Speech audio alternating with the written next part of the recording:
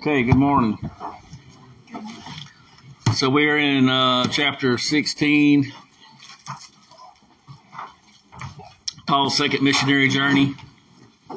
We left off in Philippi when Paul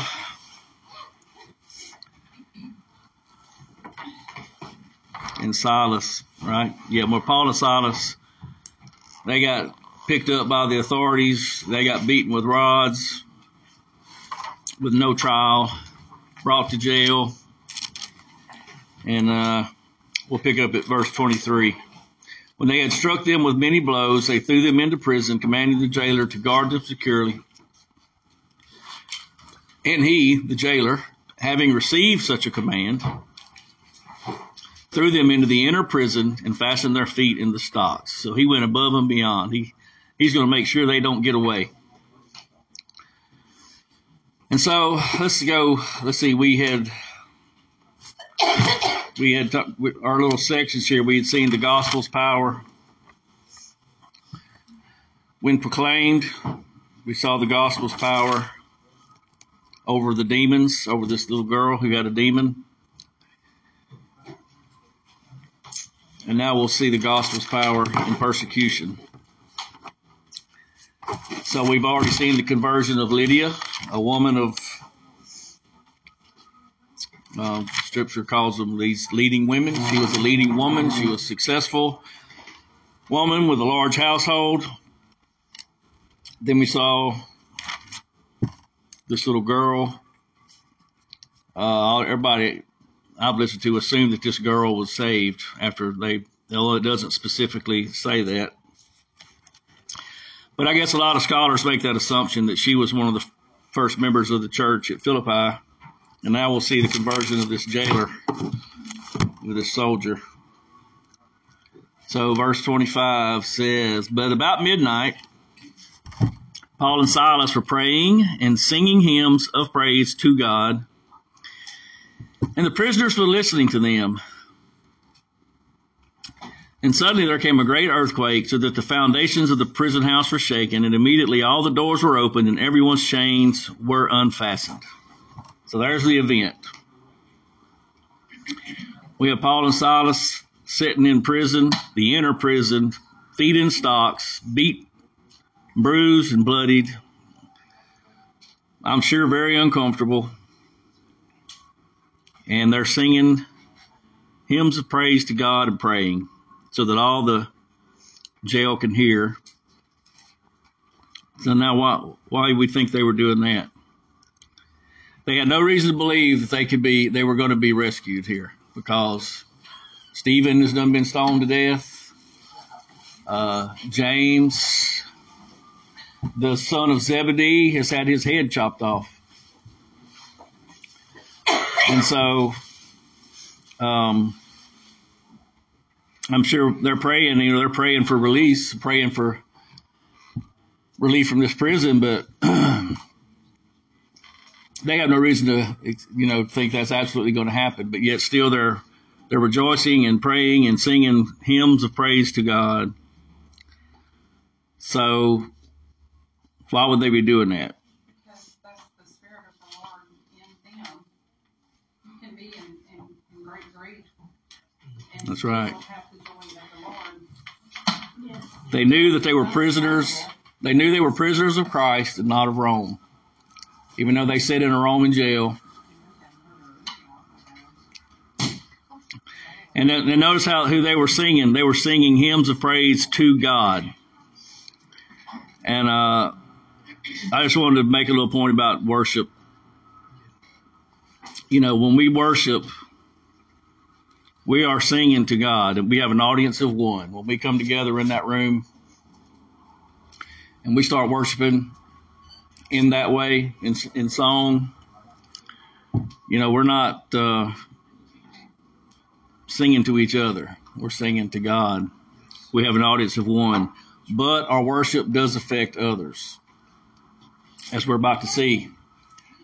This worship and prayerfulness in the midst of this suffering has an effect on all these prisoners and the jailer. And, if you want to do a little study, I didn't dig into this too much, but notice it says they were singing hymns of praise. Luke, in other places, and Paul make there's distinctions between psalms, hymns, and spiritual songs. Let's see, in Colossians 3:16 and in Ephesians, Paul is talking about when we're with each other, we sing psalms, hymns, and spiritual songs. Now, so there's 2 or 3 times those little things are delineated from one another. I'm not sure why, but that'd be probably be an interesting study to see why that is. Didn't the Jews used to sing the actual psalms? Yes.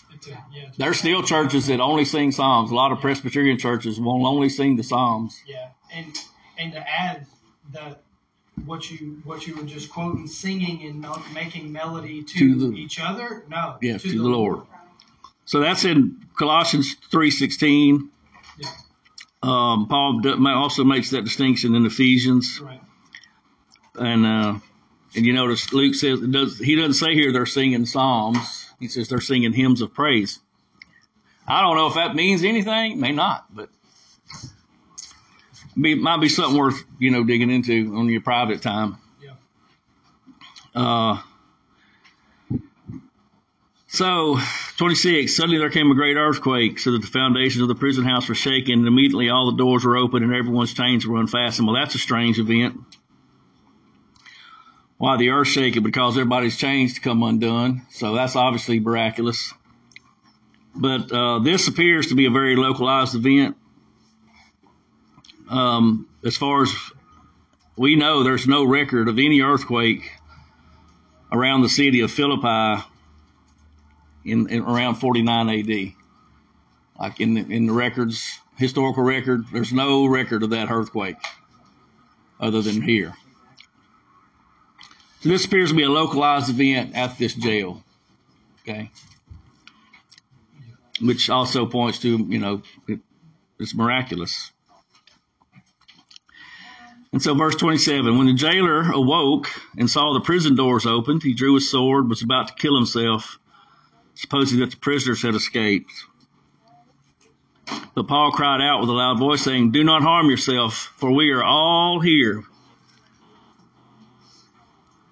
And he called for lights and rushed in, and trembling with fear, he fell down before Paul and Silas. And after he brought them out, he said, "Sirs, what must I do to be saved?" That is the question.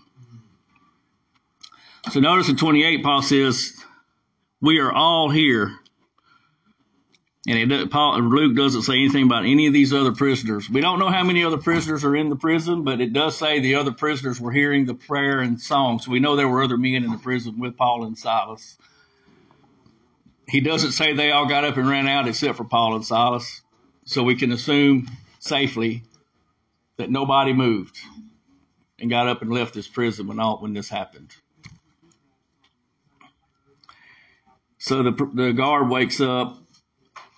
And it also doesn't say he heard the prayers and the songs, but I'm going to think he probably did, because the way it's worded, this happened at midnight, this earthquake. It doesn't say they began singing and praying at midnight. They had probably been singing and praying all through the night, and then at midnight, the earthquake happens, the doors are open, the chains are released. And so Paul calls out, "Don't kill yourself. We're not here. We're all still here. I mean, we're not gone. We're still here." And so notice how he calls for light. Where's that at? When the jailer awoke, saw the prison doors open, but Paul cried out, "Do not harm yourself." And he called for lights and rushed in. So the light that came on for this jailer. We're going to see the light come on for this guy. That's what's happening here. So he comes in and falls down before Paul and Silas. The wording there is he prostrates himself before Paul and Silas. And he asked the question, "Sirs, what must I do to be saved?" They said, believe in the Lord Jesus and you will be saved, you and your household. That's a pretty simple answer.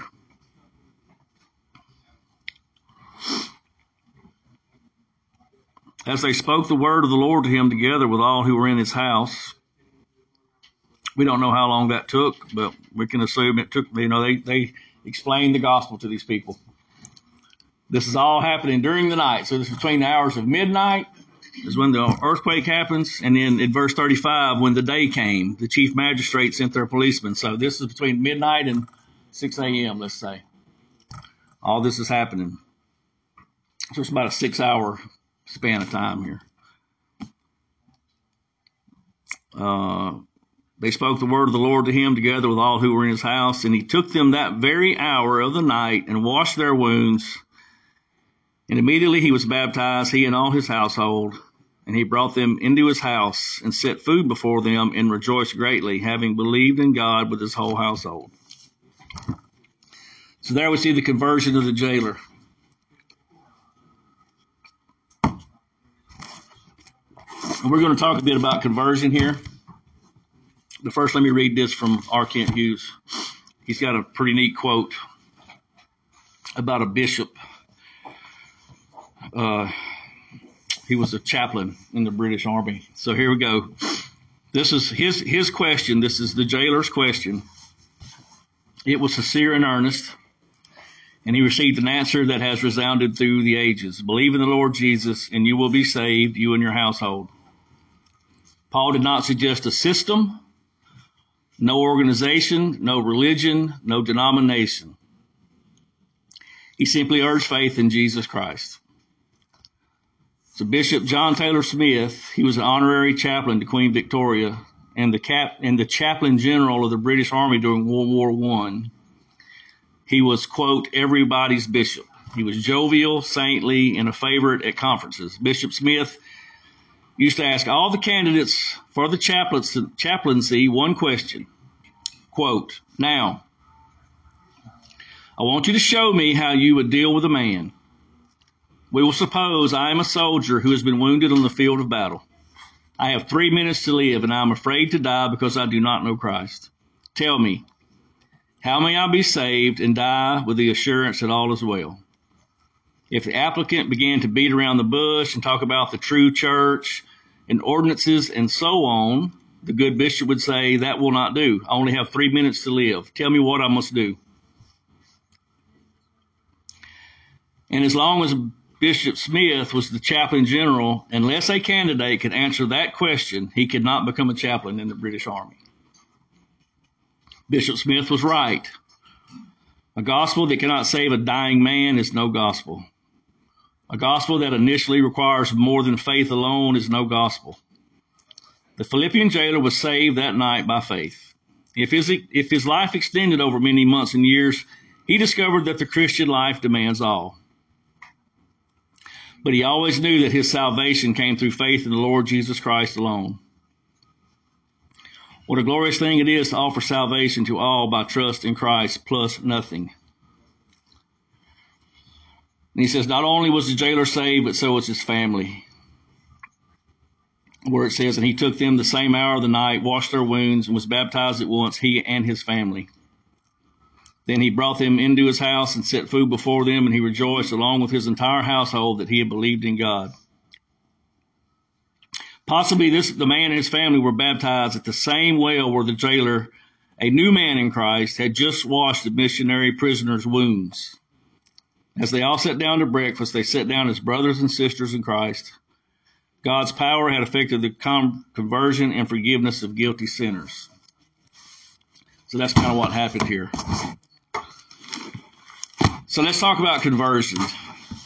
I've wrote like the prerequisites. I don't like that word, but I couldn't come up with a better one. Like things that must be present for conversion. So what happens here? Number one, the jailer came to the point of desperation. He was about to fall on the sword. He realized he had no hope. Now, his desperation was for his physical life because he knew that they were going to torture him and kill him for losing the prisoners. But he was at the end of his rope. He had come to the end of himself. Now, when I came to Christ, I wasn't scared for my physical death, but I was at the end of myself. I had come to the point of desperation, and I had no hope. And I feel like we all come to that point. We all must mourn over our sin and realize we need a Savior before we'll turn to Christ. If we still have hope in ourselves, then I don't believe we can be converted. So first, we must come to that point of desperation. Number 2, he asked the right question. Right? What must I do to be saved? Simple, to the point. You could also say, what must I do to be rescued? That word saved is sozo, which the normal meaning of that word is to be rescued. What must I do to be rescued? We must ask that question. We must come to the end of ourselves and realize we're without hope, and ask the question, where does my hope come from? What must I do to be saved? He received the correct answer. Believe on the Lord Jesus Christ and you will be saved. That's it. He didn't tell him, go be washed 7 times in the River Jordan, don't go to the temple, don't go offer a burnt offering. He said, believe on the Lord Jesus Christ, you will be saved. That is the answer we must give people when they ask. It's not who initiates this. That's not the answer.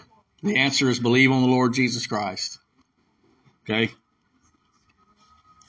It's not who's responsible for my belief. Is it me or God? That's nope, wrong. That's not what we want to talk to a new believer about. And then he responded correctly with faith and obedience. He believed, he was baptized, and he immediately began to serve. He bore good fruit. Just like Lydia, he immediately came into the ministry of hospitality. He washed the wounds of Paul and Silas himself. And then he brought them into his house, set them at his own table. These are prisoners, right? These are his prisoners. And he brought them into his own house and put his own food in front of them because they were now his brothers in Christ. So that's definitely good fruit right off the bat. That goes to, assurance. And, there's such a thing as a false conversion. Kevin talks about all the time how we got to we're fruit inspectors. I've done some study on assurance, and if you're not bearing good fruit, I don't think you can have any kind of assurance, or you may have a false assurance. But that's another lesson for another time. But this jailer, he responds correctly, and he bears good fruit immediately. And we know his conversion is true because it's recorded in the book of Acts by Luke. So, but that's just some things about conversion. I think it's interesting that what happened first was they heard prayers and hymns to God, and obviously it was about God. And if we don't know who God is, we don't see our need for something that we don't have. Well, that's right. They were destitute in jail. They didn't have anything. They didn't have nothing to hope for. So I guess that's just maybe. Well, in regards to the jailer, in his conversion, he had to also they were praying. Paul and Silas were praying and singing hymns. That's right. About God to know, so that they would know who God is and know. They knew who to ask. Yeah, that's a good point. I didn't make that point. I was going to. The jailer may have known Lydia. We don't know. They lived in the same town, so it's possible they knew Lydia, knew of her conversion. They may have heard this girl following Paul and Silas around for days, shouting, "These men are servants of the Most High God, and they proclaim to you the way of salvation." He could have possibly heard that. And he most likely heard Paul and Silas praying and singing hymns to God in the prison. I'm sure if you saw someone who had just been severely beaten and was in chains, singing and praising That's right. someone, you would want to know who that person was. Yeah, he was going to kill himself. That goes right to our life we live and our testimony as we walk in front of an unbelieving world. You know, it's not the gospel, but it is important. He saw Paul and Silas rejoicing in their suffering because of God and because of their faith in Christ. That had to have an effect on this guy. Yeah. You know, our testimony is powerful. Your testimony of conversion to an unbeliever can be extremely powerful. Like I say, it's not the gospel, but it is helpful if you cannot argue with a changed life.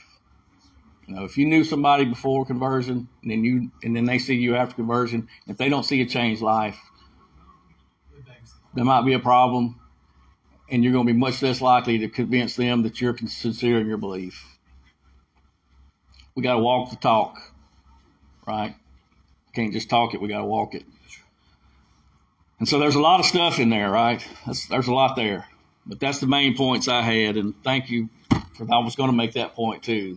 I call that pre-evangelized. They were pre-evangelized. So they were made ready to hear the gospel by the things that were happening in town up to this point. They knew who Paul and Silas were, let's put it that way. And they knew what they were about.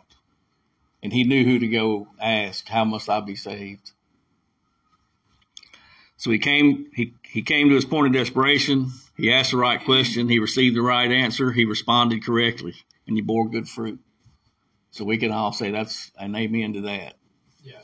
I think it's important to note, though, you don't need to know everything that there is to know about God at the moment of your conversion. I mean, I certainly have learned much about God after my conversion. So there's certain things, yes, that we need to know, but I think the main thing that we need to understand is I'm a sinner and God is a mighty Savior. That's right. And I think that those are the necessaries that we need to grab a hold of. That goes right back to this bishop, this chaplain. Yeah. What do you tell a man when he's got 3 minutes to live?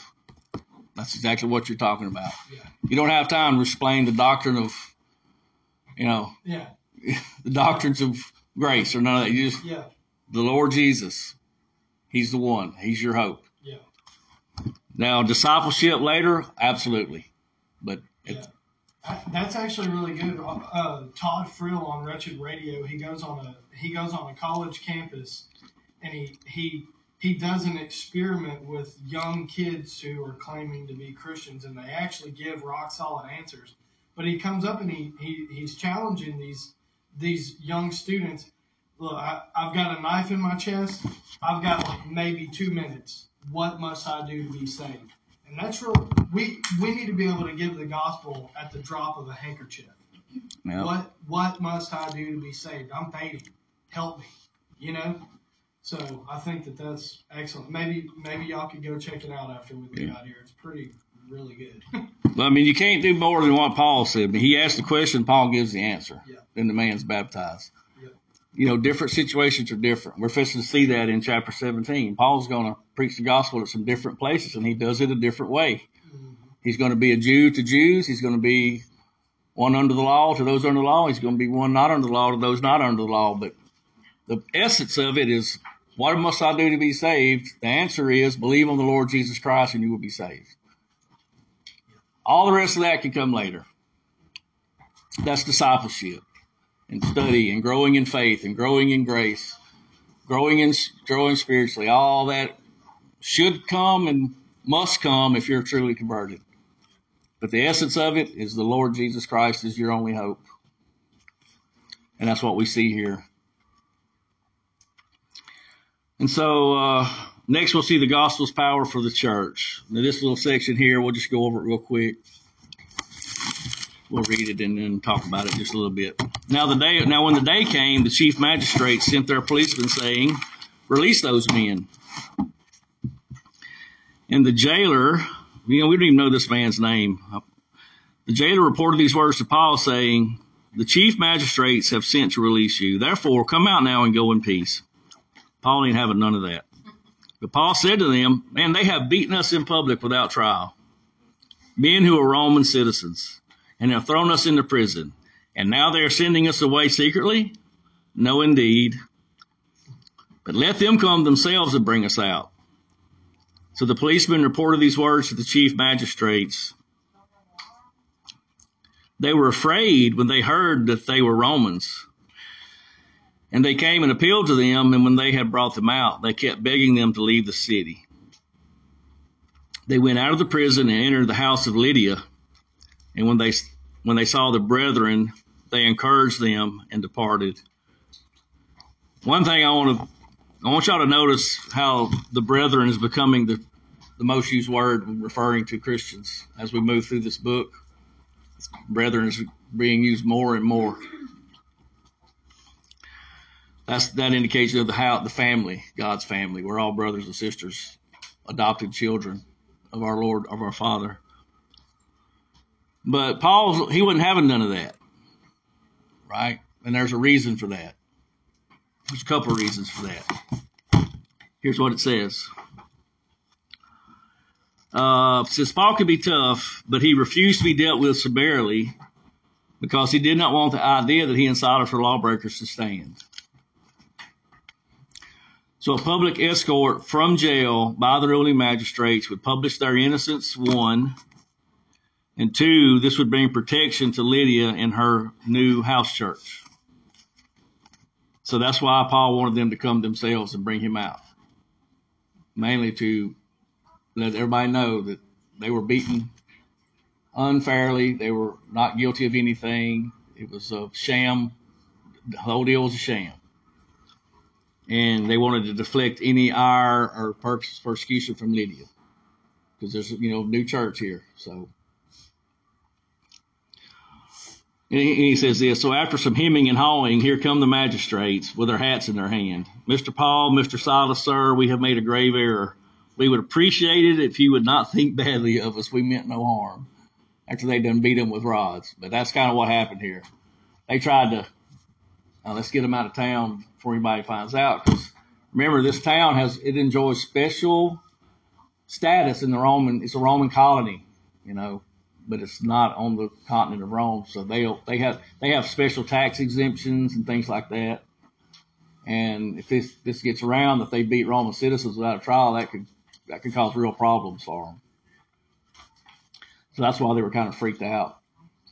And so Paul was like, "No, we're not just going to leave town with our tails between our legs. You're going to come escort us out of here." Right? So it gives some protection to Lydia. And so we got a new church here. This is the church at Philippi. We got Lydia.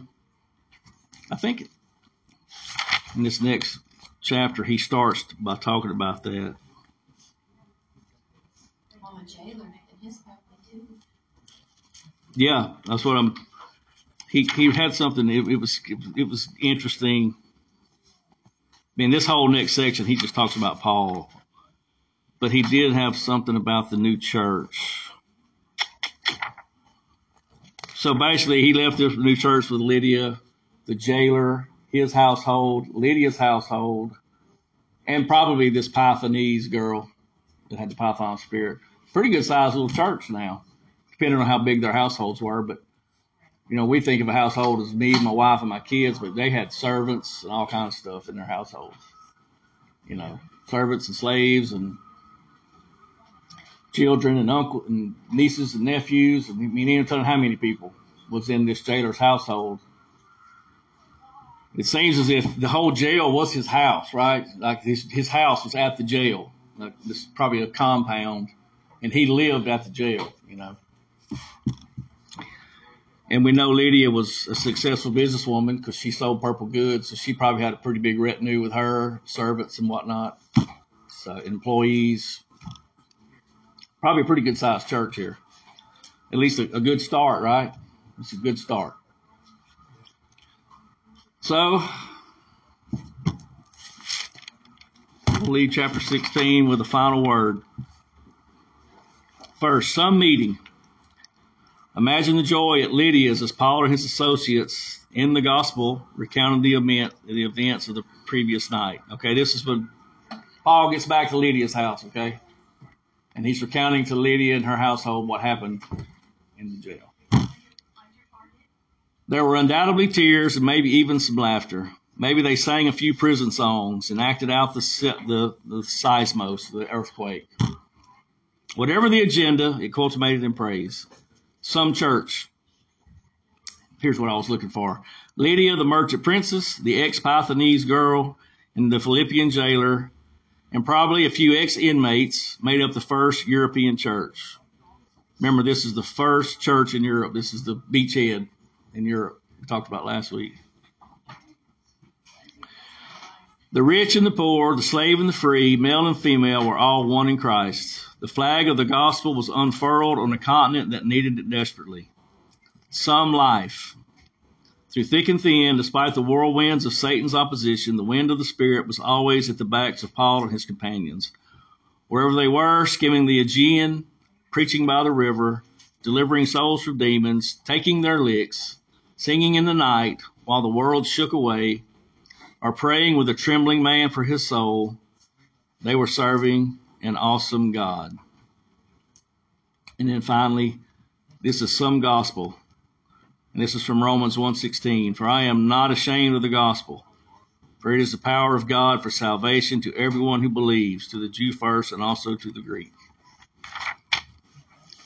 And that's all of 16. We got some time. Any questions or comments before we move on to 17? We're going to call it grinding it out. Chapter 17 is just Paul grinding it out. We good to move?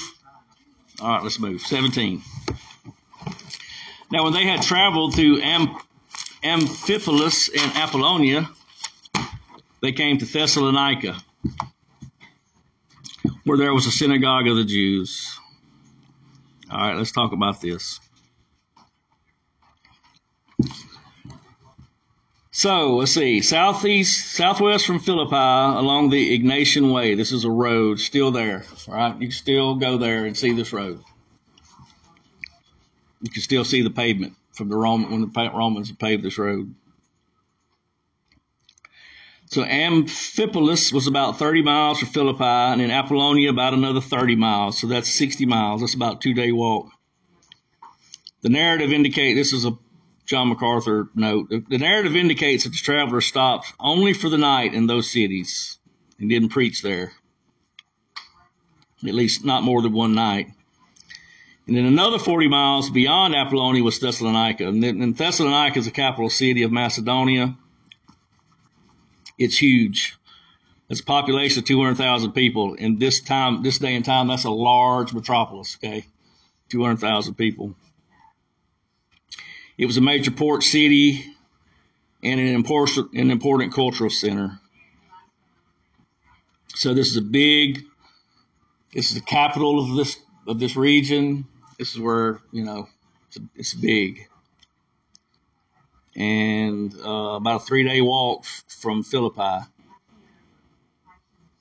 He's got another note that says Luke refers to a synagogue only in Thessalonica, which may explain why Paul's companions did not stay in the other 2 cities. Okay, maybe not. That's John MacArthur's opinion. I don't know if I believe it, whatever. But so let's see. So Paul is covering some territory here we've already seen. He's went all the way through Asia Minor. He's crossed the Aegean Sea to Europe. Now he's going to make his way around Europe. And so altogether, Paul covers about 2,700 miles in this missionary journey altogether, from start to finish. Now, there is no way he could have done that without Roman rule as it was at that time. Without the roads, the shipping, the ports, all the amenities that Rome provided. Okay, they could have done it. They could have done it absolutely if God wanted it done, but it would have been a whole lot harder. Okay, so the reason I've heard it said, I believe it, that this was the right time is because we had a common language. Koine Greek was spoken throughout all of the known world at this time. So they had a language that was common enough that everybody could understand. And there was also the Pax Romana, which is the peace of Rome. That's what I mean by, because of Rome, it was safe for Paul and Silas and Timothy and Luke to travel this way. They could get from one place to another without having to worry about bandits getting them. There were Roman garrisons at all these towns, that kept the peace, kept the roads safe. They kept the roads up. There were aqueducts. There were paved roads. There were nice port cities. And all this that allowed this to happen. So we're going to see Paul and him cover a little ground here. And I call this, he's grinding it out. We're going to see Paul preaching the word. And we're going to see him do it different ways at different places. Okay, so that's just setting up what we're finna to see here. Paul preaching the word in Thessalonica first. So, let's start. Let's read that again. Now, when they had traveled through Amphipolis and Apollonia, they came to Thessalonica, where there was a synagogue of the Jews. So we know there were at least, 10 men, head of households. That was what required to have a synagogue. So we know at least there was that many. Probably a pretty good-sized Jewish community here. It's a big city. And according to Paul's custom, he went to them, and for 3 Sabbaths he reasoned with them from the Scriptures, explaining and giving evidence that the Christ had to suffer and rise again from the dead, and saying, "This Jesus who I am proclaiming to you is the Christ." All right, let's look at how Paul does this. Notice the pattern. Remember, we talked about this a while back. There's a pattern that almost always happens when Paul enters a city. He goes to the synagogue, if there is one, and he comes to the Jews first, and any God-fearing Greeks that attend synagogue on the Sabbaths. Some Jews will come to faith. Many more Greeks will come to faith. And then the rest of the Jews cause trouble. It happens almost that way every time. So that's what happens here. He goes, as it says, as was his custom, he goes to the synagogue. And for 3 Sabbaths, he says he reasoned with them from the Scriptures. That word in Greek is the word we use to get our word dialogue. So you could say that Paul went to them, and for 3 Sabbaths he dialogued with them from the Scriptures. So that'd be another way you could render that word. So he's talking to them. He's question and answers. He reads them a section. Here's what this means. Well, what about this? What about this? So that's kind of the picture we have here when they say he reasoned from the Scriptures. He's reasoning with these people. He's talking to them. He's having a dialogue with them. And then it says he explained. That word, it literally means opening. So he opened the Scriptures to them, basically. That's what that means. It's the same word Luke uses in his gospel when Jesus meets the 2 disciples on the road to Emmaus after the resurrection. And it says he opened up the Scriptures to them. Same word used here. So that's the connotation of this. He's opening up the Scriptures to them. What does Psalm 119 says? The unfolding of your word gives light. It gives understanding to the simple. So he's trying to help these people understand what has happened and what this means. And then it says he's giving evidence that the Christ had to suffer and rise again from the dead. Now that giving evidence, another way to say that is he's giving proofs from Scripture of why things happened with Jesus the way they did. And I could just say he's probably talking to him and saying, well, have you considered the testimony of Hosea? Then he would go to the scroll of Hosea. So here's what Hosea said. Have you considered Psalm 22? What about Isaiah 53? Of course, he wouldn't be giving them chapters, but, have you considered the testimony of Isaiah concerning the Messiah? That's what this is talking about, right? He's giving them proofs. For the resurrection, he might bring them to Psalm 16:10, where he talks about how you will not let your Holy One see corruption, right? That's what's happening here. Paul's just walking in here saying, I'm Paul, and I'm an apostle, and here's what I say. He's proven this. He's given them. He's saying, look, the prophets of old have spoken of these things. Remember how Peter he would always come in and say, the prophets have spoken of this. This is in line with Scripture. This is all in line with Scripture. We just missed it. We just didn't read it right. This had to happen. The Messiah had to suffer and die. It was all foretold. Because remember, the Jews, they weren't looking for a suffering servant. They were looking for a conquering king. They were looking for the son of David, and they got the son of Joseph instead. And that's not what they were hoping for. So Paul's just explaining to them, look, this is the Messiah, son of Joseph, not the Messiah, son of David. This is a Joseph figure. He came, he suffered, he was sold for silver, he was killed, put in the grave, put in a hole. He came to save us. And so, anyway.